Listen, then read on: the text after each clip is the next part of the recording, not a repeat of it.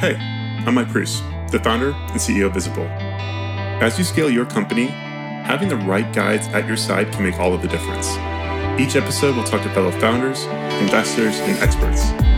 We'll dive into their zone of genius, as well as hear about their past mistakes to give you a better chance of success. This podcast is for founders by founders. This is The Founders Forward. Welcome, everyone. Excited to this episode of The Founders Forward. Today, I'm joined by Don Brown. I actually met Don at a CEO offsite in Park City a couple of years ago, which he now calls home. Don is a serial founder, 4-time plus entrepreneur. I think what you just said, he is at least 6 companies he started. And we're going to dive into some of those today. He first started a company that was acquired back in 1986, really dealing with dealership technology for quoting loans and financing. Started a company called Software Artistry in 1988, which became the first software company in Indiana to ever go public. Later acquired by IBM for $200 million. Then started and served as the CEO of Interactive Intelligence, which went public in 1999, then later acquired back in 2016 for $1.4 billion. And now Don is the founder of Life-Omic, which we're really going to go deep into today. Kind of one of the themes of today is going to be fasting and how to do a fast or the benefits of it. But first, before we jump in, Don, welcome to the Founders Forward. How did I do with the intro? Did I miss anything? That was very flattering. Thank you very much. Yeah, awesome. So one of the things that I found pretty interesting, just kind of doing some research, is we both attended Indiana University. So shout out to the Hoosiers. And back in the 70s, you were thinking about doing a degree, and you had a bachelor's in physics, if I understand, and then decided to get into computer science out of the medical industry. So, looking back, that was almost 50 years ago. I think today that's common, right? People are like, oh man, I would love to get into tech. But like 50 years ago, what did you see where you're like, oh man, I really want to spend my time in computer science? Well, I would like to claim some brilliant insight into the future, but it was a lot more mundane than that. For me, essentially, I was looking for a way to stay in Bloomington as long as I possibly could. Yeah. For those who don't know, Bloomington is a beautiful Big Ten campus, lots of pretty girls, and I was in no mood to leave. So I got an undergraduate degree in physics. My buddies were starting to get jobs, and I said, dudes, you guys are crazy. This is the greatest gig going. I was getting scholarships. I was being paid to do what I loved, which was really nice. So I just looked for a program that would keep me in school as long as possible. I found a combined degree program through the School of Medicine that would do the trick. That would take 4 years to get the MD and generally about 5 years to get a PhD. So it was a good 9-year program, and all but 2 of those years, I would be able to be in Bloomington. So I signed up. Okay. And then what happened? And then and that was part of the computer science as well? Well, not exactly. So I started off, you have to pick what the graduate, the non-medical part is going to be. And so kind of the traditional route for that program is biochemistry. So I was originally in a PhD program in biochemistry. I went through my first year of med school and would occasionally visit the biochem lab, and just started to have more and more misgivings about working in a lab. I knew nothing about being in a lab. It didn't look like a lot of fun to me. And I just began to doubt whether I wanted to spend my next 5 years, in a biochemistry lab. And finally, I decided I didn't. I told my PhD advisor, who was not very happy with me. They had really counted on me to be kind of the mathematics expert in the lab. But I got out the graduate catalog and just started flipping through and came upon computer science. I'd never had a course. And thought, wow, that sounds kind of interesting. So I'm going to switch. I switched from a PhD just to a master's and spent 3 years, first year just doing the undergraduate prerequisites for computer science, and then 2 years getting my master's, then went back and finished the MD work. Okay. And was it during this time when you created the algorithm for your buddy to help car dealers, create financing quotes, before it was done by hand, using the software you guys wrote? Yeah. I got my master's in computer science, and became pretty adept at programming, and then went back to finish up med school, because I had to go back and finish the last 3 years of med school then. And by then I was married, starting to need more money, and a buddy came to me who had a string of car dealerships and asked if I could write a little program to compute finance payments. And I said, well, I don't know anything about, business math or anything, but I'll go to the library and, I'll figure something out. And so he gave me a little Apple IIe computer, and I spent, a couple of weeks just, it was god awful slow. So I had to do a lot of optimization. My first attempt ran in about 30 seconds, to compute a monthly payment. I looked at him, I showed him and looked at him, and I could see he was kind of disappointed that it was taking that long. And I said, I can speed it up. So anyways, I ended up doing that. It worked. And he, the typical feature creep, he kept coming back and saying, well, could you do this? Could you do that? And I said, sure. And eventually he said, I think we could sell this to other car dealers. And so we incorporated a little company, and a third friend of ours from undergrad was the sales force, and would drive all over the Midwest, taking our software and demonstrating to car dealers and selling it. How did you price it back in the day? Do you remember? Oh, was it God. like a one-time fee? I really don't. Especially at that point, I was the technical guy. Yeah. I knew nothing about the car industry or anything. So my first buddy was the domain expert, and he set the pricing. And but little by little, we started to sell it. And so when I graduated from medical school, I had started to fill out residency applications. But I decided, I'm going to give this a shot. I'll work for this company, and it'll probably crater in a year or two, and I'll go back and do a residency or some sort of postdoctoral program. But it ended up working out. That little company ultimately was acquired by General Motors for pittance, for I don't know, $1 million or something. But it gave me enough money then to turn around and start another one. Were you part of GM? Like, did they have the golden handcuffs on you? Were you there for a while, or did you kind of just sell them the tech and get out of there? There was a 6-month transition, so I had to go up. At that time, GM owned EDS, and so EDS was the entity that was charged with taking over the software. So I went up to Detroit and spent some time, enough time to realize I never want to work at a big company. Yeah, it really solidified my desire to be in smaller enterprises. Yeah, and then software artistry from there.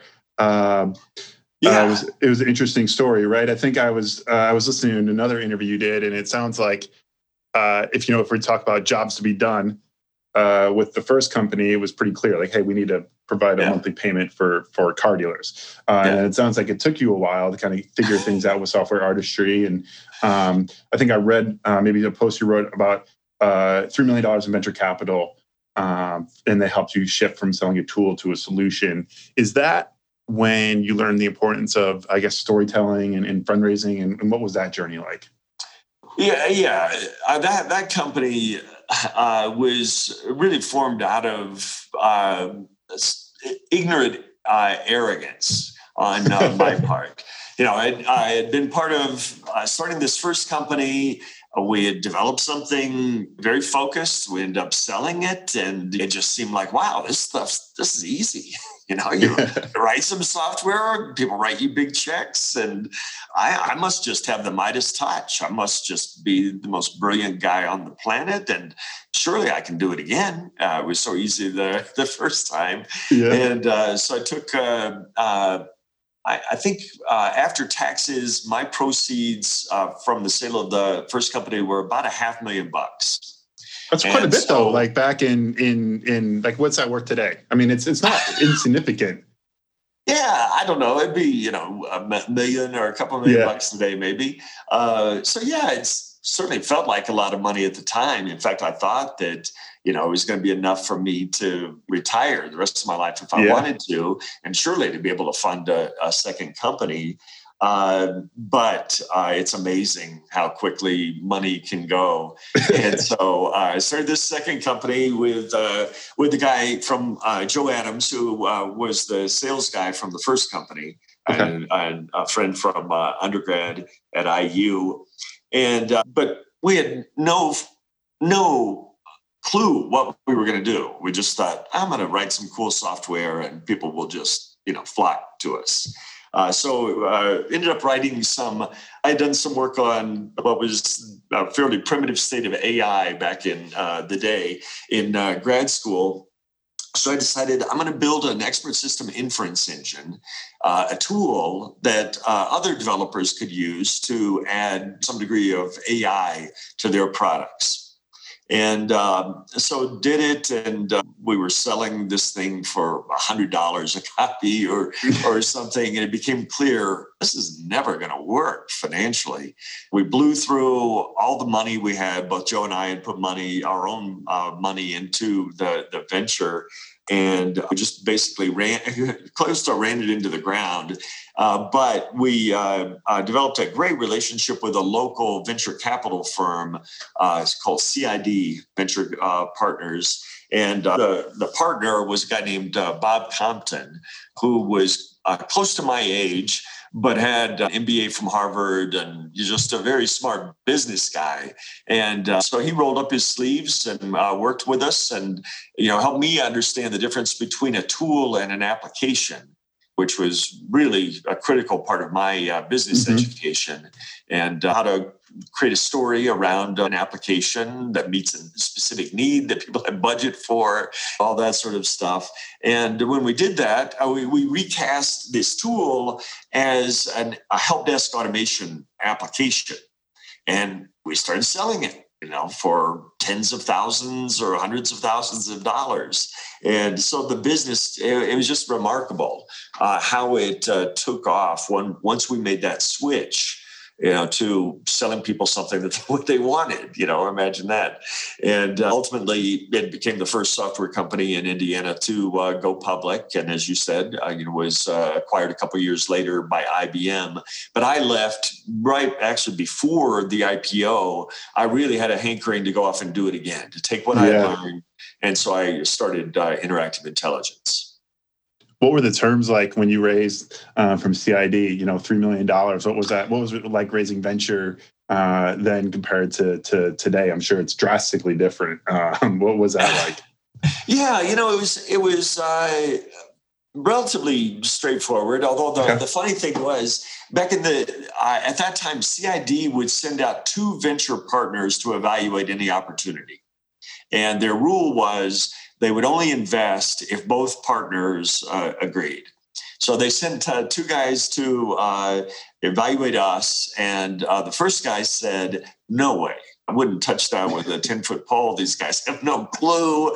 They've spent all this money. They don't have a clear plan. And the second guy, Bob, said, these are a couple smart guys. They're really passionate. I can help them. We can make this work.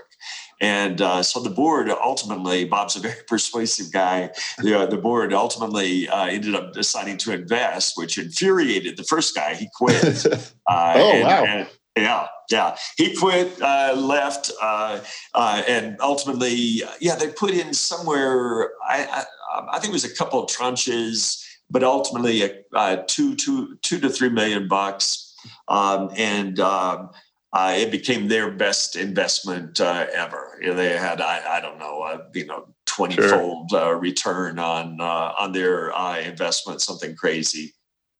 So and then everybody. Yeah. And then you started Interactive Intelligence, which was that kind of based on some of the help desk stuff you were learning when you were doing software artistry? Yeah, a little bit. A help desk is an inwardly focused application, right? It's for the employees of the company. And it became clear to me in that process that the real value was in customer service. So similar technologies, but facing customers rather than employees. And so, yeah, I decided that do it over again, but a similar domain, similar problem domain, really fun area that involves lots of different technologies, including AI, knowledge-based technologies. And so,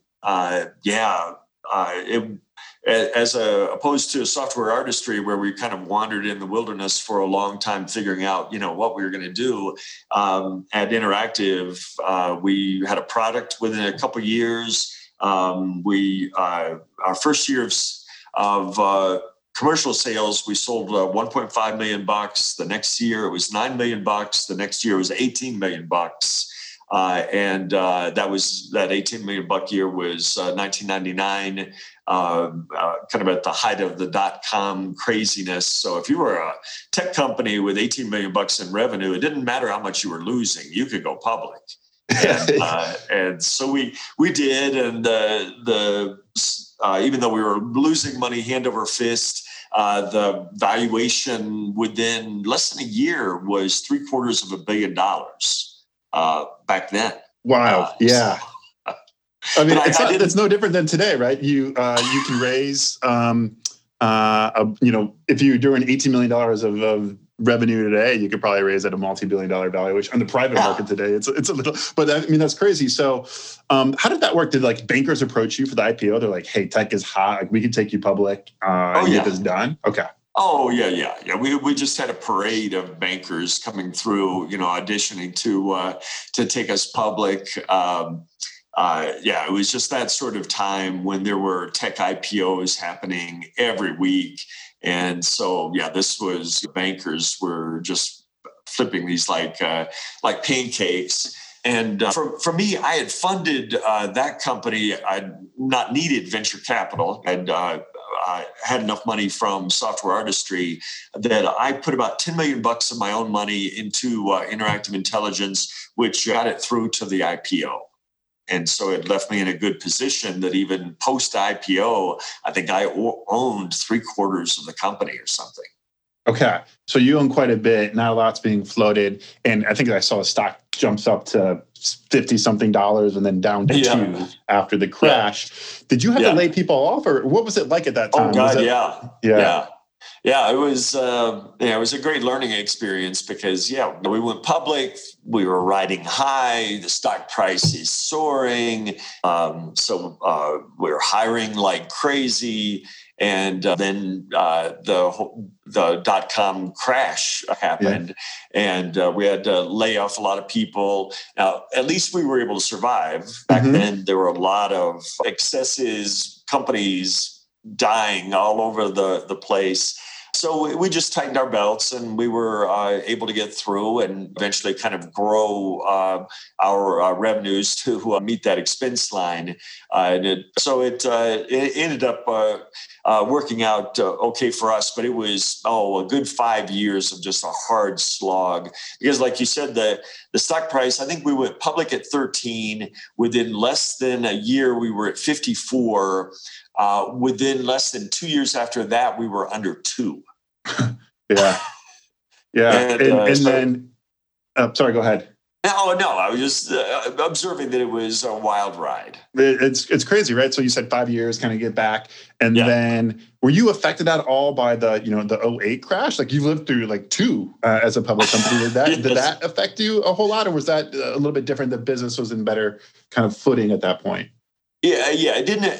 It certainly was an off year for us, but no, it wasn't nearly as bad as the .com crash. And plus, I had just become much better about avoiding excessive growth, getting too far ahead. Although it's tough. Interactive ultimately grew to about 2,200 people, and you just have, as CEO, you have everybody coming to you and saying, I need more people. We need more people here. We need more. And you become the bad guy. You're just saying no all the time. Because if you don't, it's unbelievable how quickly things can spin out of control. Everybody can come up with some reasonable justification for hiring more people.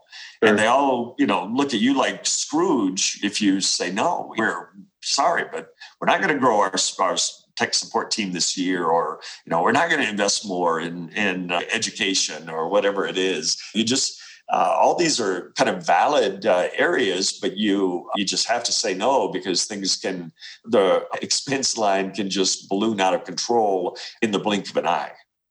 A lot of our listeners in audience at Visible are founders and CEOs, probably earlier on in their journey.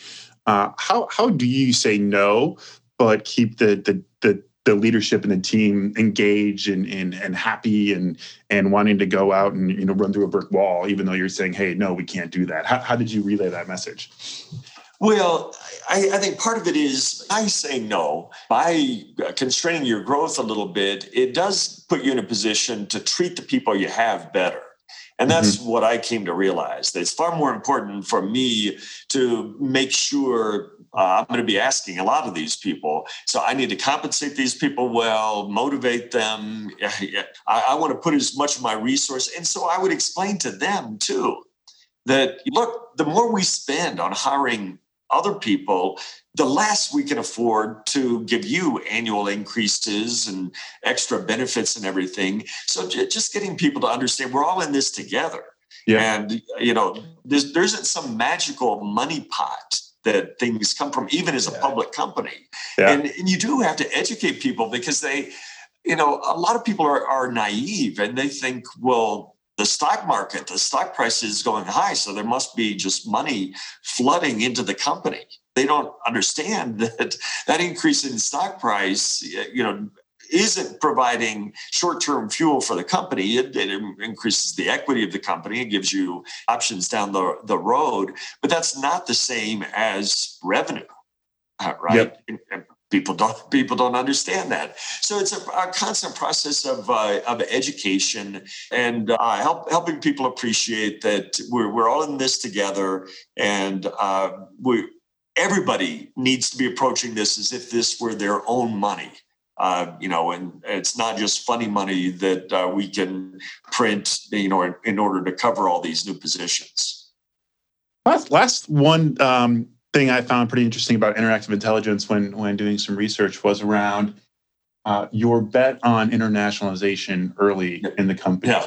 I think there was one interesting thing I read about supporting double byte characters, which is a character system for more Asian-based type customers. What was the insight there of like, hey, we should internationalize? A lot of the advice you hear today is like, hey, own your own market and then go expand. Why did you guys decide to do internationalization out of the gate? Well, it really stemmed from experience at Software Artistry, where we put no thought into internationalization until we needed to. Mm-hmm. And at that point, we had, several million lines of code. And the internationalization process was extremely, extremely difficult. In fact, I think we were largely limited to English-speaking countries. It was unthinkable to the work necessary for double byte character sets. And so it was really as a result of that at Interactive, Lifomic, and all subsequent companies, I've just made it clear from the beginning for the developers, this has to be internationalized. Mm-hmm. We are going to, at some point, we are going to go international. And so from the first line of code, I want everybody to take that into account. And so it started off really at the engineering level, making sure that we were set up to expand internationally. And then we were fairly aggressive at the business level too. I think we started selling in the US in 97, and we had our European operation going by 98 and our Asia Pacific operation going by 99. We were very aggressive in that international expansion, and it was painful. It sort of wasn't smooth, but ultimately it proved effective for us and allowed us to grow more rapidly. Yeah. Okay. So at this point, you've chalked at least 3 wins, right? Then you started Lifomic. And this is kind of like back to the beginning, right? This is kind of in your original path of what you were doing. why start, another company? Why not at this point go and do something else or get out of being in that founder role? What was it that you're like, I need to go start this business? Yeah, it's not an easy answer to that question. I guess by way of an answer, during kind of the slog years of interactive intelligence, when I went home, I noticed something about myself. It was kind of interesting that I had no desire to pull out a business magazine or books about customer service, or when I came home and I had kind of free time to just think about something else, I would grab a biochemistry book, a molecular biology book, and after a while, just observing myself, I thought, what is going on here? Why is this? And I realized that there was somewhere inside me, there was this feeling that I hadn't accomplished what I had originally set out to do. And so I stunned my kids. This was probably only about 6 or 7 years ago. I said, I'm going back to school. I ended up getting a master's degree in biotechnology from Johns Hopkins. I think I started about 2011 or 2012 and got the master's in 2016, something like 2016, right around the time that we consummated the sale to Genesis. But I had a blast. I went back through biochemistry, molecular biology, cell biology, and then had a chance to take courses on stem cells and immunotherapy and the biology of cancer. And I was just happier than I'd been in years. And more, first, this was just kind of an intellectual pursuit. But more and more, I kept thinking, I'm going to do something in healthcare. And I was thinking something philanthropic. But then when Genesis came along and bought the company, I decided, I don't know what it's going to be, but I'm going to jump in. I'm going to do something here. And so the sale to Genesis happened in 2016. And they thought that I was going to retire as well. So there was no non-compete. There was no non-solicitation, nothing. Literally nothing. Was it competitive, Genesis, with what you wanted to do? No, not really. But there were some ruffled feathers when I think about 8 of the senior developers decided to leave with me, and when I formed Lifomic. And it was pretty funny because those guys, I had no idea what I was going to do. They had even less idea what I was going to do. But several of them came to me and said, "We're going with you. We know you're going to not just going to ride off into the sunset. We know you're going to do something else, and we want to be part of it. And you've got no choice. We're coming with you." So I was able to start with a really good nucleus of a team. Isn't this kind of falling into the trap though? Yeah, you're starting something without like a job to be done, or you're absolutely. That's a great observation, and I've made it myself that I'm repeating an error that I committed earlier in my career, and now I have no excuse because I know better. And but I've been honest with everybody, my developers, everybody, telling them this is. If you come join this company, understand that it's being formed probably on the worst possible basis, which is some money, but no clear idea of what it's going to do. And I even jokingly said to a couple, I will respect you less if you come and join me, because I'm really going to question your judgment if you leave a perfectly good opportunity and come up with me, to do something like this. But we kind of collectively decided we're just going to jump in, and it's just been a hell of a lot of fun. We've been it took us a little while to find our footing, but we developed a really good collaboration with my alma mater, the IU School of Medicine and IU Health, and have been able to do some really rewarding work with those institutions. Yeah, so I was looking at this kind of rundown, and maybe better served for you, but just this quick rundown. So you've started the company. You mentioned you're doing work on the treatment of cancer and other diseases with IU Health. There's a cloud security service that was spun off to Bain recently called Jupiter One that raised $19 million. You have the Life apps, which is what the Visible team are doing, like some fasting challenges right now. That's been downloaded 3 million times. You have Lifeology, the groundbreaking education platform, SkillSpring, and it sounds like this year is something around precision wellness. So, like, how do you find the time? Like, those are a lot of different things over the last, I think, 4 years. How did that all happen? Like, what was the start of the company? You're like, you didn't have an idea. What was the first thing you guys did? And then how did you end up to where you are now? It sounds like kind of one of the big pinnacle things is with the IU School of Health. So, like, how we connect the dots there? Yeah, it's been an interesting journey, and amazingly, it's all kind of coming together pretty nicely. So the starting point really was building a cloud platform for the School of Medicine. IU had launched an initiative called the Precision Health Initiative, or the PHI, a couple of years before. So that would have been like 2014. And they had really ambitious desires, plans. I mean, they had come out and said that they were going to cure some forms of cancer. A big one is a disease called multiple myeloma, which is kind of a leukemia that hits older people. Mm-hmm. So it's very uncharacteristic for an academic medical institution to say something that brave. That's out there to say we're going to cure this form of cancer. But they had a lot of good people working. They developed some kind of concept papers about what they needed to do, and the linchpin of all of it was a data platform. They called it a data commons, where they could aggregate.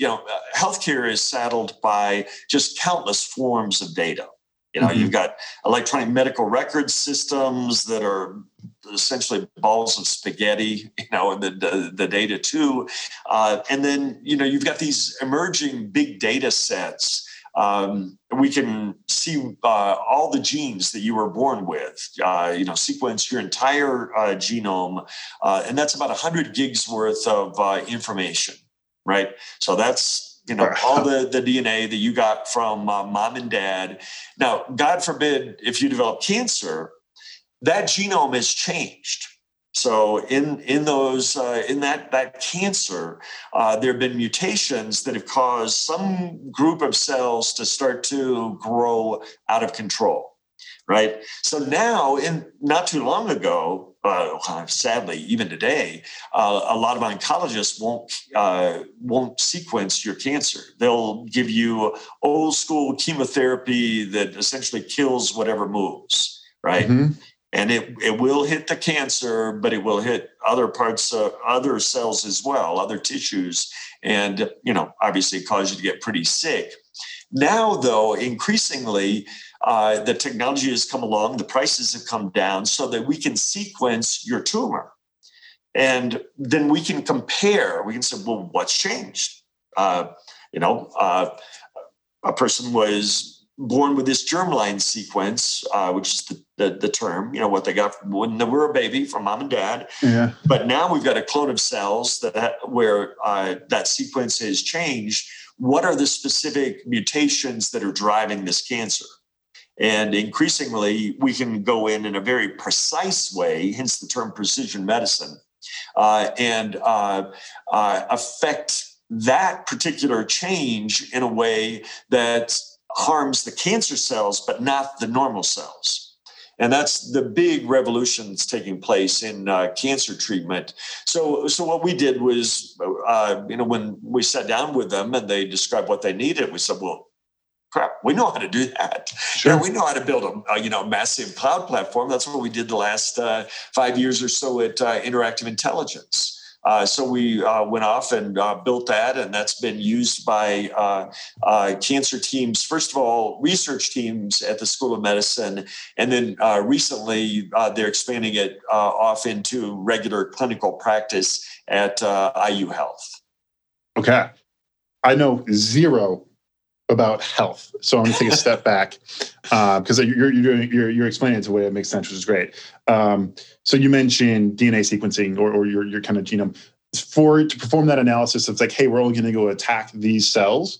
Do you need to have do I need to at some point get this download of the 100 gigs of my own genome before and after, right? So how are we going to solve that where we can get everyone's like sequencing before they are sick? Well, it's certainly possible today. I've had my genome sequenced. More and more people have. The cost has dropped precipitously. Paul Allen paid $100 million in 2001 to have his genome sequenced. That was the cost. Okay. $100 million. Okay. Today, that cost for me or you would be less than $1,000. Wow. Yep. So is it Moore's law in the It's in terms more. Of? Yeah, it's more than Moore's law. Okay. It's exceeded Moore's law that price. Now it's leveled out a little bit the last few years. There are a lot of predictions that cost will drop below $100 in the next 5 years or so. Holy so at cow. that point, as a society, we certainly ought to be having every baby sequenced. Because for one thing, there are a fair number of inherited disorders, immunodeficiencies, and others that are very, very hard to diagnose without this information, but are trivial. You can see them, once you have the whole genome sequence. So what ought to happen is we all ought to have some health locker, in the sky someplace. When we're born, or whatever point along the way, we ought to have a whole genome sequence done once and stored there. And then years later, decades later, if we develop cancer, then we ought to have that tumor sequenced, and then it's really easy in software, to go through that 100 gigs worth of information and say, this gene has been mutated and now is driving this cancer, or commonly this set of 3 or 4 genes. And with that information, then we have access to very targeted therapies. Blows my mind. When I think about file size, I'm like, I downloaded an MP3 from Napster back in the day. It was 3 megabytes. We're talking 100 gigabytes of, that's wild. So what came, I remember when you gave a presentation at the CEO Summit we were at about fasting. And I think everyone was writing everything down. What came first? Was it like, hey, I'm going to do because the Life app for fasting, right? Was that kind of the start into this, or was it the cloud platform, or what was the start? Well, we built a cloud platform, but I had become a big fan of intermittent fasting. That had happened during my studies at Johns Hopkins. I came across a research paper by a guy named Walter Longo, who's a professor at USC,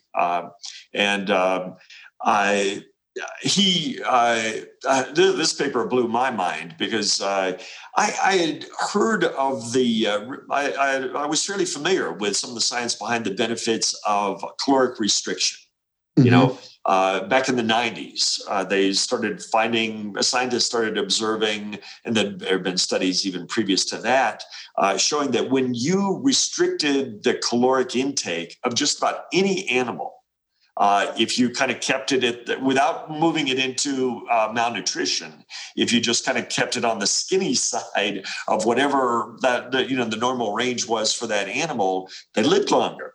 And they developed fewer diseases as they aged. And it was remarkable. So in the 90s, that knowledge started to become more and more formalized. Scientists started in yeast and worked on up to nematodes and mice. And then there was a real famous article, a New York Times headline or front page article around 2010 or so. And it showed a picture of 2 rhesus monkeys that were both, I believe, 28 years old. Mm-hmm. One had been fed ad libitum, meaning just whatever the hell he wanted to eat, kind of a normal diet. One had been maintained on a restricted diet, the same food, but about 30% less than the other monkey. The difference was unbelievable. It was apparent which one was 28 is approximately 75 years old or something in, monkey years. Yeah. But the difference was striking. And the ad libitum monkey had a curved spine, gray hair, was visibly weak, patchy fur. The calorically restricted monkey looked like a young monkey. It was just unbelievable. And so out of all this, there actually arose a society of people, a caloric restriction society. So there are people who decided, the rest of my life, I'm going to restrict my calories. I'm going to live on essentially 1,200 calories a day. And I remember seeing some documentary years ago about these people, and they just looked like hell. I mean, they're just skinny, they're arguing over carrot sticks. And I thought, God, if that's what it takes to, live an extra 10 or 20 years, count me out. Yeah. I'm going to have beer and pizza. I'm just not, I just can't do that, realistically. But I came across a paper by Longo in which he had calorically restricted mice intermittently, just like a day and then letting them eat and, maybe every other day or he played with different patterns. And what he found staggeringly were the results were better than the permanent caloric restriction. And I just about fell off my chair, reading this paper, and just light bulbs went off and I thought, holy shit, I can do that. Yeah. 24 hours, that's skipping lunch and breakfast and lunch. I don't have a whole lot of willpower, but I think I could do that, once a week or, something. So it just led me down a rabbit hole of, I probably read 100 research papers all around this area. And I began to see that this isn't just another diet craze that, broccoli is good for you or eggs are bad or, eat more apples and all, there are important things with our diet, but this was something down at the molecular level that we could trace the actual signaling pathway to understand what was going on. And so, kind of the geeky side of me just exploded. And I thought, I see what's going on here. I understand why this works. That this is really activating an ancient survival mechanism that's programmed into our cells. That, if you're a bacterium swimming in the ocean and there's no food available in the immediate vicinity, you need to go into some sort of shutdown mode in order to survive, until you come across something to eat. And that sort of survival mode has been passed down through the eons right to our cells. And so that we can activate that. And when we do it, our cells, essentially, our cells are dumb. They don't know that, we missed lunch and, we're going to eat again in just a few hours. To our cells, they think, holy crap, this guy is wandering out in the savannah, in Africa. We may not eat again for weeks. So we better go into a recycle mode. Those old proteins that we left, sitting over in the corner over there, we were going to deal with some rainy day. We need to break those down and reuse those for fuel. So there's this recycling that gets initiated after, roughly 16 hours-ish in a fast that is just tremendously beneficial to our health. And it's really a shame in our modern society, as kind of hunter-gatherers, we were designed to be able to operate without food for long periods of time. We had to. We didn't have bags of Doritos and refrigerators and stuff. We were wandering, spreading around the planet. And one of our strengths as a species was this ability to be able to go without food and to kind of go into a recycling mode. And we actually turned it into a positive. But unfortunately, in our modern society, we've turned it off. It's shocking how many people never go more than 4 hours during a day without, honest to God, waking up in the middle of the night to eat. And people who've come to believe that if I go more than 8 hours without food, I'm going to die. I've had people tell me that. Yeah. It's crazy. So anyways, I came to understand the science behind this, the implications in terms of health. I started to practice it, and was really pleased with the results. I started sharing it with my kids, my family, and I found that we were texting each other, saying, "Hey, I've gone 18 hours, today without fasting, and I feel great. I'm on kind of a mental buzz right now." And so early on at Lifomic, I told our team, I want to do a mobile app for intermittent fasting, just kind of for fun. And, they rolled their eyes a little bit and thought, okay, this has nothing to do with anything else that we're doing.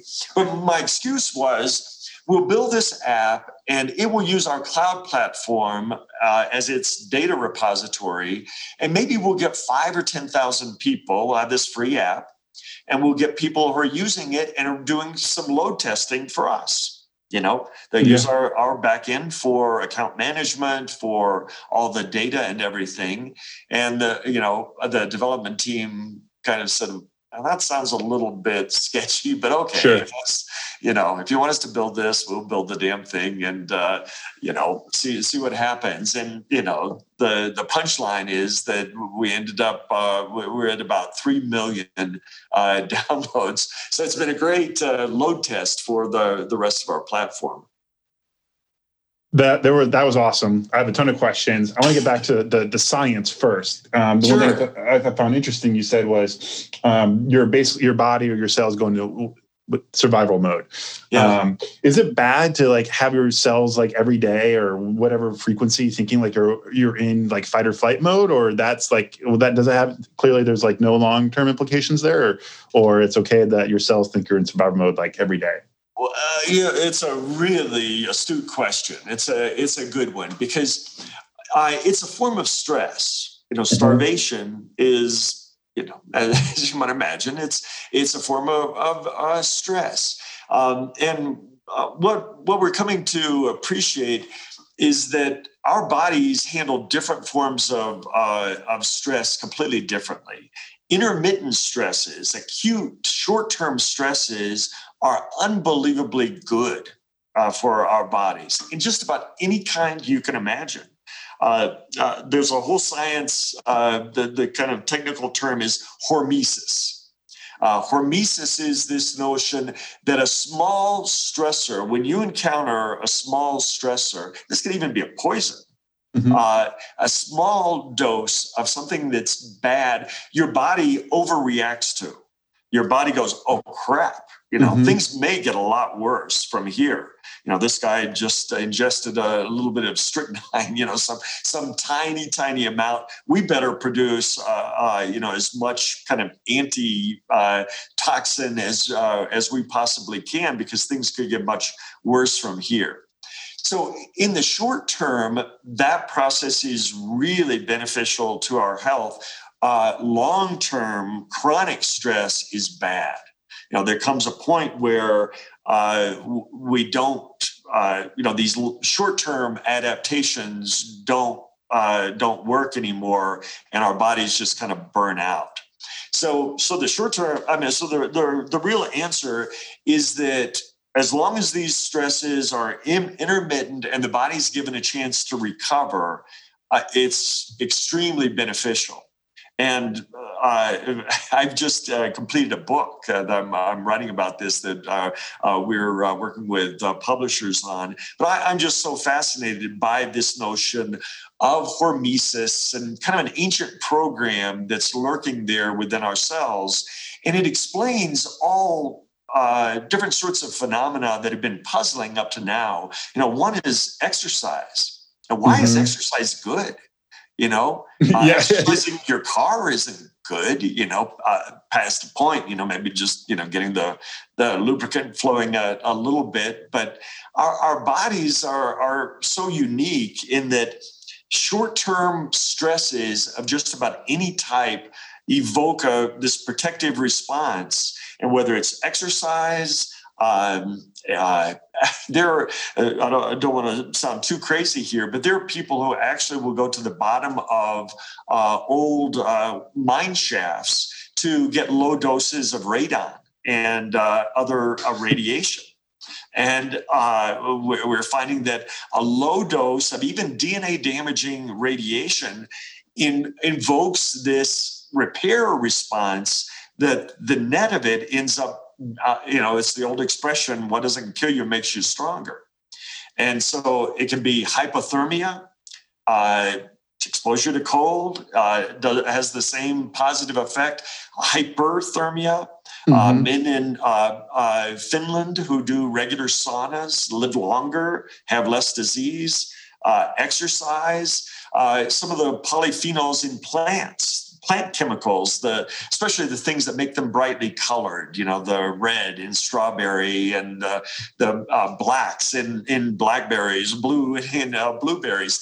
These are actually, the plants make them to protect themselves from insects. So they're poisons to the insects. To us, they are small toxins, and they provoke this same sort of response. And so that's why you want to eat a wide range of, plants of different sorts of colors. I do it along with my beer and pizza, but, I make sure that I'm consuming those as well. So I could go on all day. Yeah. But I think it's really it's fascinating. So let's, weight loss is clearly something that can happen from intermittent fasting. What are the other benefits outside of just weight loss? Like, why are you intermittent fasting, or why should I think about it outside of weight loss? Yeah, well, to me, kind of the central idea goes to the fact that as we age, we around our bodies, we seem to have an increasing number of misfolded proteins that start to clump together. So not to get too deep in the weeds, but proteins are the workhorses of our cells. This is the collagen of our skins, the hemoglobin that carries blood. Everything that happens in cells requires proteins. So we're manufacturing them all the time. But proteins have to fold into complex shapes in order to do their jobs. And sometimes, especially as we get older, they will spontaneously unfold. And when they do that, they get sticky. They expose water-hating regions that can aggregate together. And when that happens, bad things start to result. And it's especially true in our brains. We're finding that diseases like Alzheimer's and Parkinson's are directly due to the aggregation of these misfolded proteins. But we're finding it throughout our bodies, every cell, every tissue. You look, you compare an 80-year-old and a 50-year-old, and you'll see a stunning difference in the degree of aggregation. You get to the point in diseases like Parkinson's and Alzheimer's, you can see these, right under a microscope. You can see these clumps of proteins.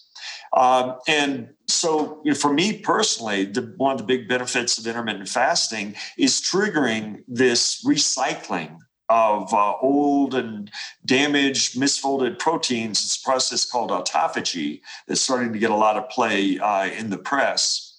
And it is this recycling program where the cell, when it's nutritionally stressed, the cell starts looking around and going, oh my God, there's no sugar floating by in the bloodstream.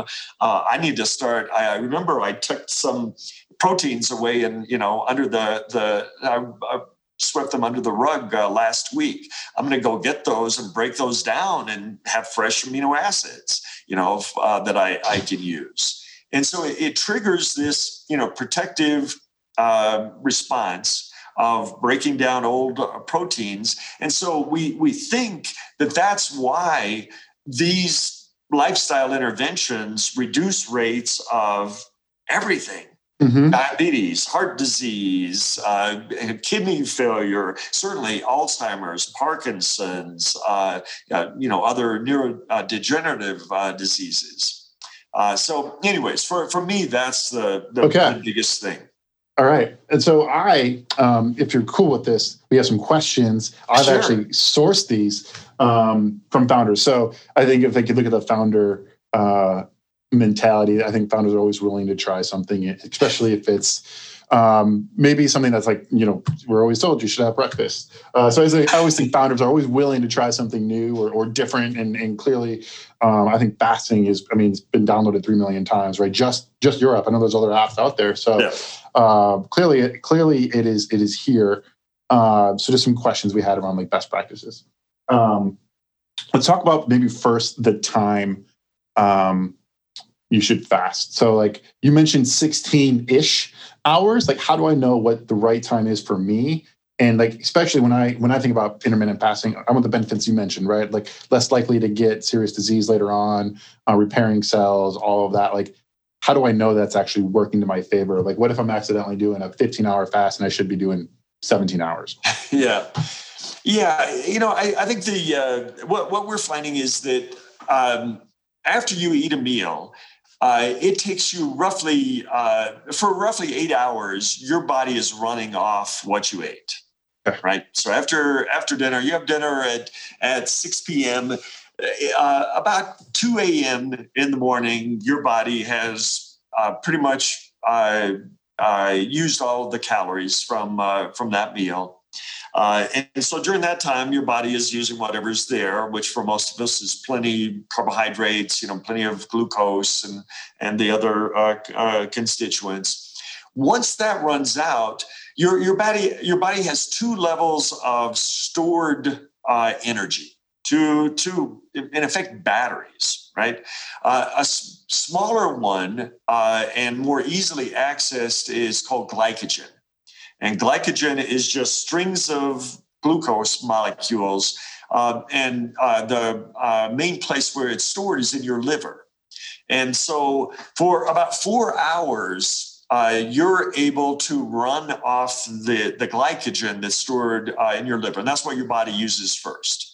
So 2 a.m., you're hopefully sound asleep, but your belly is starting to get a little bit hungry. Your blood sugar is starting to drop a little bit. That beer and pizza that you had at 6 is starting to go, and so your liver steps up and starts supporting your blood sugar by breaking down that glycogen and pumping it out into the blood. And so, until say roughly 6 a.m., let's say you're an early bird and 6 a.m. you wake up. Now you've used up your meal reserve. You've used up the glycogen stored in your liver. And so now your body has to turn to its next level of energy storage, which is your fat. Mm-hmm. And for most of us, we've got a month, multiple months worth of, it's incredible the number of calories stored in fat. And so now your body says, well, crap, I need to start breaking down that fat. It's going to take me a little bit more energy, but I need to, cells need to switch from primarily burning sugar to now starting to burn fat. That fat burning is really a big signal to your body that, well, if we're now switching over to fat power, then I need to start to think ahead. because that's a signal that things may be getting lean out there, right? Again, we're wandering over a glacier and there's no food around. And so your body is fine with doing that. Most of your muscle, especially, is great at burning fat. Your heart burns fat, and those are a couple of the biggest, most energy-intensive tissues. But unfortunately, your brain isn't as good. The fatty acids from fat breakdown don't pass through the blood-brain barrier as well. And so what your liver does, it's just like, like a mother bird that chops up the worms and feeds them to the babies. The liver absorbs some of those fatty acids and says, I'm going to just snip them into 2 or 3 carbon units that will slip more easily through the blood-brain barrier so the brain can use these. They're called ketones. And they're just that, 2 or 3 carbon units that the brain can burn actually very efficiently. And so other tissues around the body, like your muscle, they stop burning sugar in order to spare it for the brain. So the brain takes the available glucose and these ketones and is able to operate very efficiently. So that's kind of the time course of things. And, people worry about losing muscle mass during fasting. It doesn't happen unless you're fasting a hell of a long time. You'd have to at least several days in order to, because your body, that's what your fat is for. Right. Your body's not that dumb. It's not going to start breaking down your bicep that you might need to, fight off an animal when when you've got a nice spare tire around your middle. And, your body's not dumb. And so it starts breaking that down. And so what we're finding is that forcing ourselves, and there is, this is biology. So this isn't engineering as we know it in the software industry. So it's there are constant trade-offs. It's impossible to say what is the best thing. You really have to find what works for you.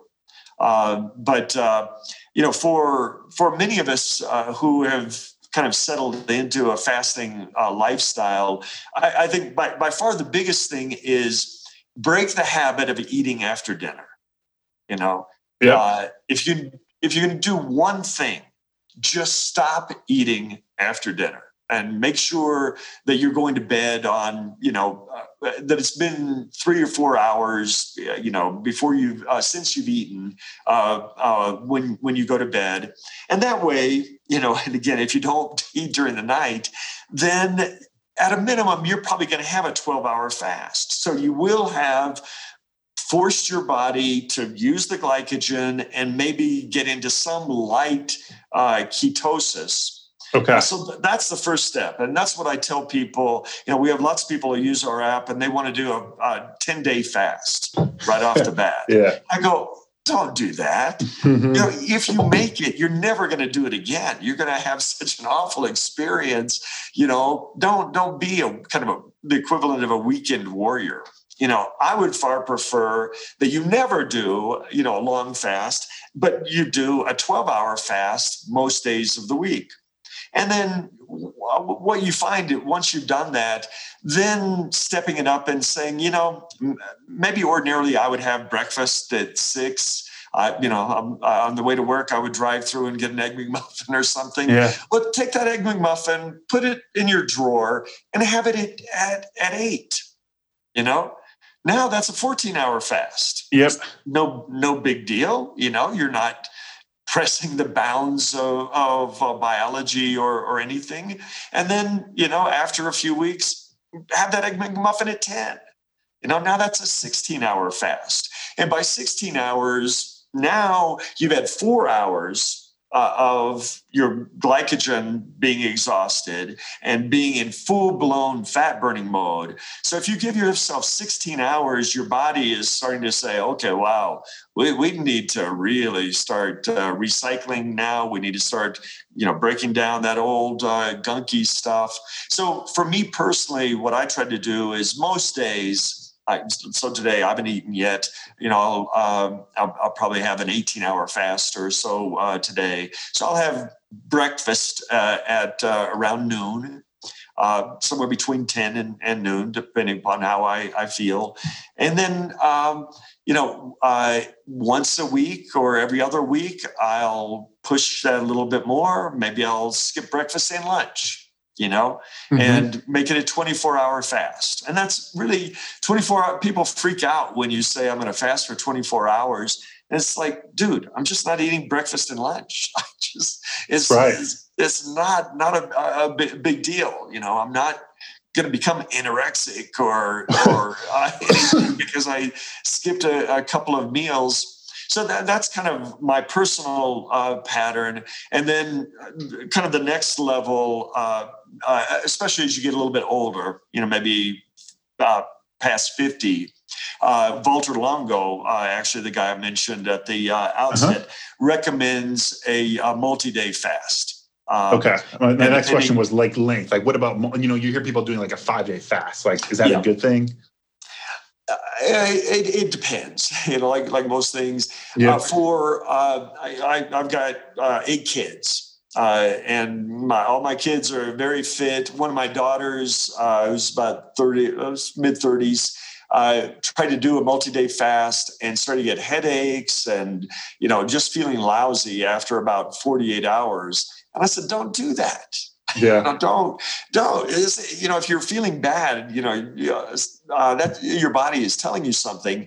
But for me, as a almost 65-year-old man, I tried to do a 5-day fast twice a year.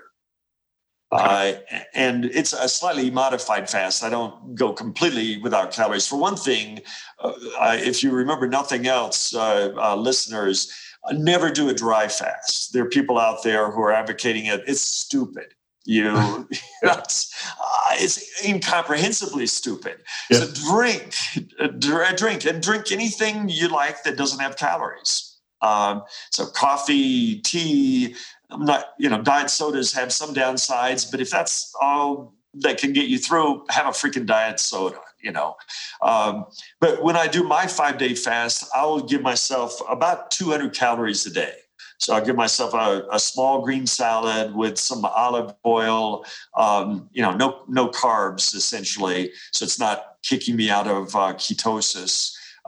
So I'll take in a couple hundred calories a day and do that for 5 days. It's tough, but it's not it's not the hardest thing in the world. And what Longo found is that, especially for older people like me, after roughly 3 to 4 days, you're starting to tear down your old white cells, your old immune cells, and trigger the formation of new ones. And it really is a rebalancing of your immune system that is very beneficial, as I say, especially for older people. Yeah. I want to make sure respect for your time. I'm good. Okay, cool. Well, let's keep going then. We'll try to wrap this up in the next 20 minutes. All right, so we had people writing in about you mentioned, coffee, tea, things that don't have any calories. So I assume Bulletproof coffee then is a no-no, considering that's like a highly caloric coffee. Is that correct? I think there's 500 calories in the Bulletproof coffee in the morning. Yeah. And again, here, the answer is kind of, it depends. First of all, I just point out that, some people just cannot drink coffee without some sort of creamer in it. And I remember talking to a friend a couple of years ago about fasting. He said, I could never do that. I have to have cream in my coffee. And my response was, put cream in your freaking coffee. If the difference is no fasting or, accepting a little cream, cheating just a little bit, sure. Then, cheat. And I think that's especially true when you're starting out. And so bulletproof coffee, or the equivalent, is just putting MCT oil, medium chain triglycerides, or coconut oil. Put a little bit in your coffee. If that helps you over, a tough period early on, by all means do it. Because the real goal is to avoid carbohydrates. Okay. The carbohydrates are the big signal to the body that, times are good. There's sugar around. Let's not worry about recycling and everything anymore. So if you can at least avoid the carbs, and if you're going to cheat, do it with fat. Do it with medium chain triglycerides, something like that. And I think that's the approach that the bulletproof coffee takes. Yeah. Okay. Good to know. What about so you mentioned some days you're doing an 18-hour fast, other days might be 12. Is there, so I could get the benefits of a fast anytime. It's not something I need to do 6 weeks, in a row to get the benefits. I can kind of pick and choose when I do my intermittent fasting. I had somebody, a relative, ask me early on. He tried to fast and then broke down one day and said, so should I just give up? I blew it. I didn't fast that day. I said, no, think of it like eating broccoli, right? Okay. That eating broccoli is good for you, and I could go into the biochemistry of that. But if I don't eat broccoli today, it doesn't mean that I should just give up on broccoli, right? I'll have broccoli tomorrow, or some equivalent. And so fasting is the same thing. I mean, it's the same thing with exercise, with all of these things. If I have a bad day and I don't exercise, I'm not going to say, well, I blew it, forget exercise. So it's kind of, I think it's the advice is very similar to exercise in that it's kind of the more the better up to a point. Okay. Right? Exercise is wonderful, but if you're turning your knees into dust, or you're just breaking down your body, then you've taken a good thing too far. And so fasting is a similar thing. And trying to do it most days of the week, I highly recommend. If you're a normal weight person and you're doing 5-day fast, twice a month, I'd say back off. You're turning a good thing into a potential negative. We had one of our founders write in.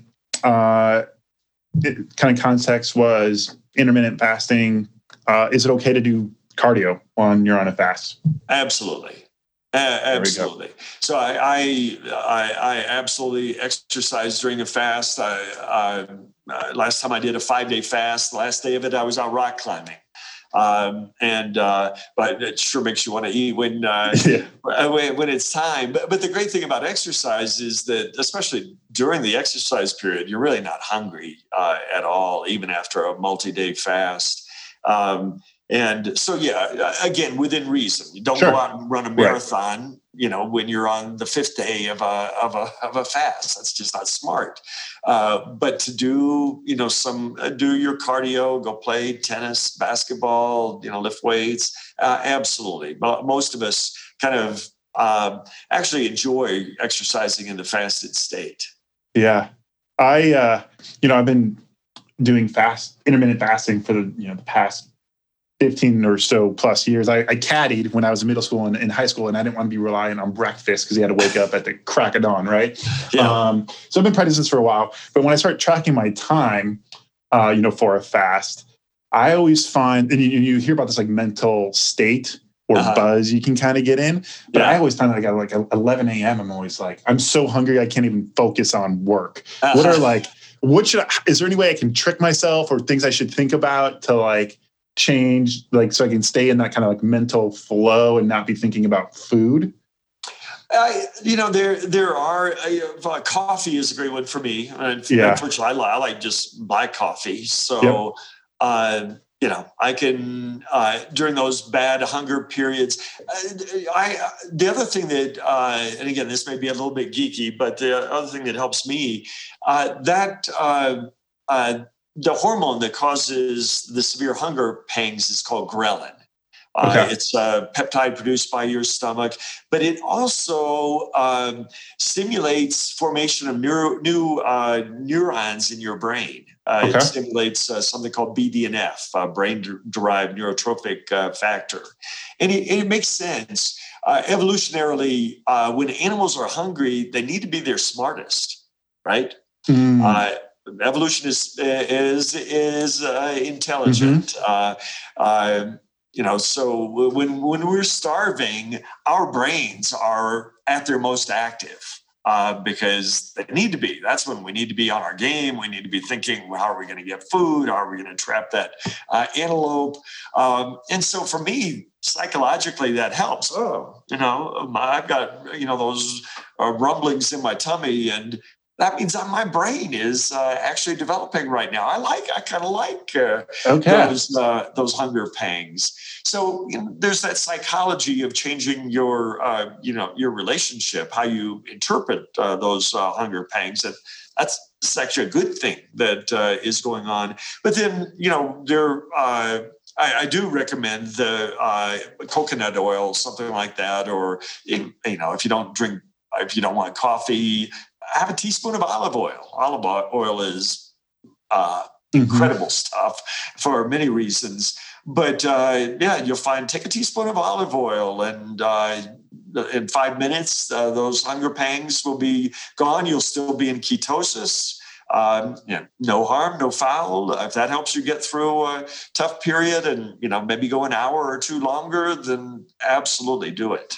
All right. So you're pro olive oil, team olive oil, talking about diet. All right. What, there's been a ton of, it seems like every day there's different diets, interesting data around plant-based diets coming out, especially with performance and athletes. And a lot of time about the Mediterranean diet. So what are your thoughts on diet? You mentioned beer and pizza, so I'm assuming you still enjoy those things, but how do you think about your diet and especially with fasting and just some best practices there? Yeah, well, first of all, that's another essential element of health. And, for us, we built a fasting app first, and then we followed on with a more general app that we call Life Extend. It's another free app that is at crazy download numbers. But it guides people along what we refer to as the 5 pillars of health. And one is plant-based nutrition, getting as many plants in your mouth every day as you can, along with exercise, stress reduction of some form, mindfulness, breathing, sleep, and then intermittent fasting. In fact, for your listeners, we've created a corporate wellness solution that we just launched, and it has been taking off like crazy. It's been fun to see. But where we combined that cloud platform that we built for cancer researchers and the mobile apps, and we use that as a corporate wellness offering. And it's free for companies of fewer than 100 employees. Oh, awesome. Yeah. So it's at precisionwellness.io if you're interested. But anyway, so it leverages these concepts that, fasting is great. I'm a huge fan of fasting, but it's not the only thing. There are other things we need to do to optimize our health. In terms of diet, the big one for me, I've kind of given away. It's not so much.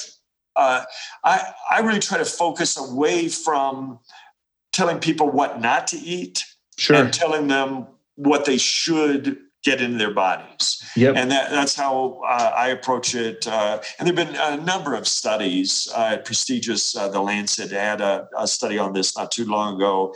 And what we're finding is that people who consume at least 5 servings of fruits and vegetables, healthy plants every day are the ones who fare the best. And it's not so much about whether they eat meat or don't eat meat, or whether they eat, other things are. It's not so much about what they don't eat. It's about what they do eat. And so for me, I have the things I love. I come from Appalachia. We love biscuits and sausage gravy. I try not to do that too much, but Sure. I do Everything in moderation, right? Yeah. I like a good steak. I love beer and pizza. But I am dogmatic about getting 5 servings of fruits and vegetables into my body every day.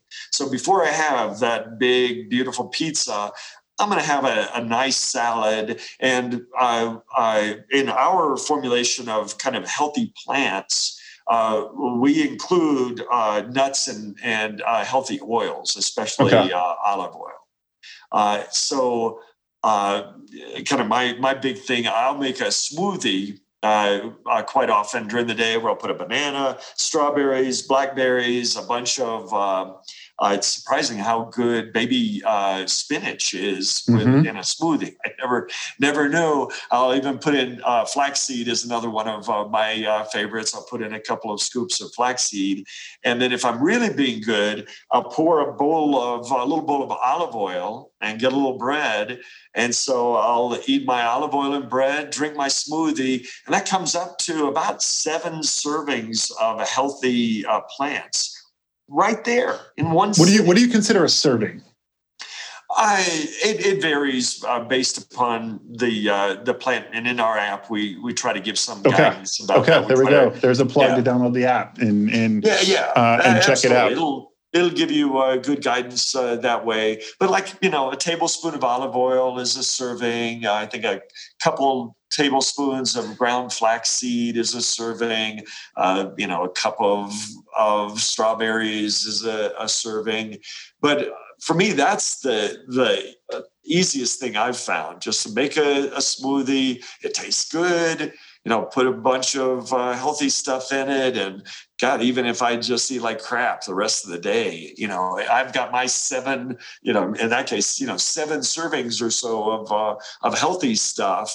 And I'll have my beer, my pizza, Indian food, whatever, all the other stuff that I want, even a Chick-fil-A on occasion. But I'm going to get those servings of and a variety of brightly colored fruits, vegetables, healthy oils. But yeah, that's the idea. What's your take on glucose monitoring? That's been a huge thing I've seen happen online where there's companies now where you can be monitoring your glucose. Like, where is that going? Is that a thing? Should I care about it? What can I do with that information? Yeah, I think it is a very interesting thing. I've got a physician friend, who's a huge proponent of CGMs, the continuous glucose monitors. I have not tried it myself. I've wanted to. I've used the old finger prick method, where I've just got a little glucometer and, we use the test strips and just, check myself periodically. And I'll do that for both blood sugar and ketones. And that's pretty useful information. But I think the CGM is, my attitude is the more data, the better. Sure. So to be able to monitor yourself. My friend said that he was really surprised. Some of the foods that had been touted as low glycemic index, as being, slow absorption, for him caused big spikes in his blood sugar. And so it's, there is some individual variability there, and the CGM can help uncover that. Yeah, it's pretty interesting to see what people are posting online. Like some people eat cheese and nothing happens to them, and some people do and it spikes, and it's pretty wild to see that data online. Last question. We have a ton of female founders on Visible, which is awesome, and they kind of wrote in and asking, does fasting, should I think about it as different for men versus women, or is it kind of the benefits are the same and the way you should practice it is the same regardless of gender? Yeah, I don't think there's any huge difference. As it turns out, the vast preponderance of our fasting users are women. Okay. So we just have a tremendous number of female users who enjoy good results from the app. But no, that's at the core, that survival program that I mentioned, that's there in all our cells. It's independent of gender. Certainly there are hormonal influences, there are differences, but at the core, it's really the same process taking place for both genders. Okay. Last two questions. These are kind of switching gears back into the Lithomic world. Sure. One is, so you mentioned you have these like different life apps, you have the corporate wellness. Like, what is like the mandate internally? Are you guys just kind of creating skunkworks projects like a studio and going and doing these different things? Or do you have a kind of a master strategy that everything touches the cloud platform? Or how do you think about the strategy of your business moving forward? Well, I maybe to trivialize it just a little bit. Sure. What we're about is improving health. Now we want to make a difference and help bend the curve. In terms of overall health, especially here in the U.S., our healthcare system is so god awful that we just wanted to jump in and make a difference. And so for us, the way it's evolved, we've got the cloud platform and then the mobile apps, and we're combining those in different ways. So in one context, that is a researcher at Eli Lilly who's testing a new drug for cancer patients. They want to use the mobile app to interface directly with the patient. They use the cloud platform for aggregating the data, and they're using it to publish research studies.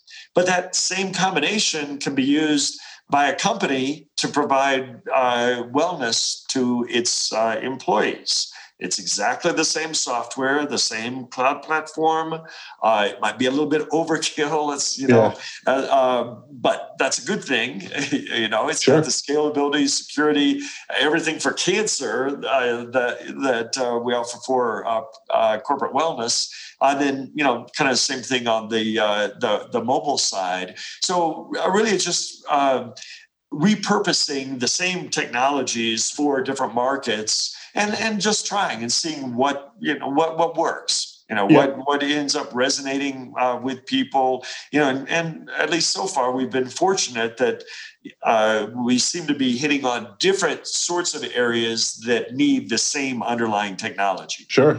Okay. I lied. There's two questions. Now that was the first question. I have two more. I lied. I'm sorry. Sure. You're also self-funding this company. Is that correct? Yes. Is there a day where you're like, I'm no longer putting any more capital in this business? Or because I know you've been approached by investors and you said, hey, we don't need any money. I'm doing this myself. Maybe there's a big strategic acquisition at some point, but like, is there a point in which you're like, how do you think about managing? I guess, there's like the rule of 40, the rule of 40 in venture, which is like, I want 40%, growth rate plus, burn. Do you have like a rule for yourself of like what's healthy burn for what you're doing at Lithomic, or how do you think about capitalizing and financing the business yourself? I really just kind of take it a year at a time. So far, I've put about $40 million of my own money into Lithomic. I'll put another 20 million or so this year. I'm lucky. I had a great exit from Interactive, and I've got the cash to be able to do this. I told my kids, I created trust for you guys, but I'm going to take the rest of this, and I'm probably going to blow it. This is a labor of love for me. Yeah. This is not about making money. If I end up recouping this investment, great. Who doesn't like to get his money back? But I'm not buying a yacht. I don't know what else I would do. I'm just a boring person. But, clearly not. I was reading that, this is my last question. Outside Magazine said you guys were one of the best places to work. Why is that? Oh, well, I think that kind of evolved, early on. Well, we decided early on that we were going to be a distributed company. We've got headquarters in Indianapolis. We've got a development office in Research Triangle Park in North Carolina. And then I live out here in Park City, Utah, in the Salt Lake area. So we set up an office close to the University of Utah out here. And it's great to have that sort of distributed operation, 3 great markets we can draw talent from. But I also felt it was important to get people together periodically. Mm-hmm. And so the very first year, I think we had maybe 15 or so of us. We went out, we picked a bad time of year. I waited till October to go into the Uinta Mountains, not far away, for a camping trip. Thought that would be fun, kind of a bonding thing. We'll go camping overnight. We'll do a little rock climbing, hiking and stuff. It got down to 9 degrees. It snowed a foot. But everybody had such a great time. It took a couple of days to get over the frostbite, but stressors are a good thing, though, right? That's what you said. So it was a great thing. So we've repeated that. Now with numbers closer to 100. This last year, we actually spent 4 nights out in the wilderness, camping together, and it's wonderful. It's the bonding that you get.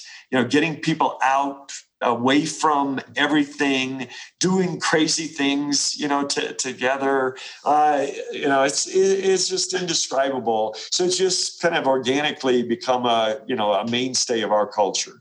Very cool. Yeah. Visible was also started distributed, and we did our first offsite back in, I can't remember the year, maybe 2014 or 15. And, we kind of more or less, we've, bootstrapped this thing as well. I didn't have, the capital you've had access to. So our first offsite, and we had an international team. So we did it in Copenhagen. And it was like at a hostel. And it was like November. So it was like, that was the cheapest time to go fly somewhere to get the team together. Every year it's been in the fall. And it's just been great to get the team together. And we've done everything from like, one of our designers, she signed us up for a longboarding class. So we all learned how to skateboard in Barcelona together cool. last year. And it's been fun to see it evolve. And we've always kind of found ourselves going in the fall. And so I promised the team, unfortunately, I promised them last year, I was like, we're going to do something hot where we can wear shorts and enjoy some good weather. Clearly that didn't happen because of COVID. So we're fingers crossed at some point this year, might be able to get a big team together for our offsite, because I have the same feeling you do. It's just great to get everyone together. It really is. It's one thing to be snippy in email with somebody you've never met, but sure. When you've shared a meal out in the wilderness at 10,000 feet, or you belayed somebody, had their life in your hands, or they had your life in their hands, rock climbing, then you relate to them differently. You don't say something shitty in an email to somebody. It's a great thing. I'm a huge believer. Well, Don, I can't thank you enough for coming on, sharing your story, your successes, and clearly your passion for all things health. So thanks so much for coming on the Founders Forward, and I look forward to staying in touch. Well, thank you. I've enjoyed it. All right. See ya. Okay.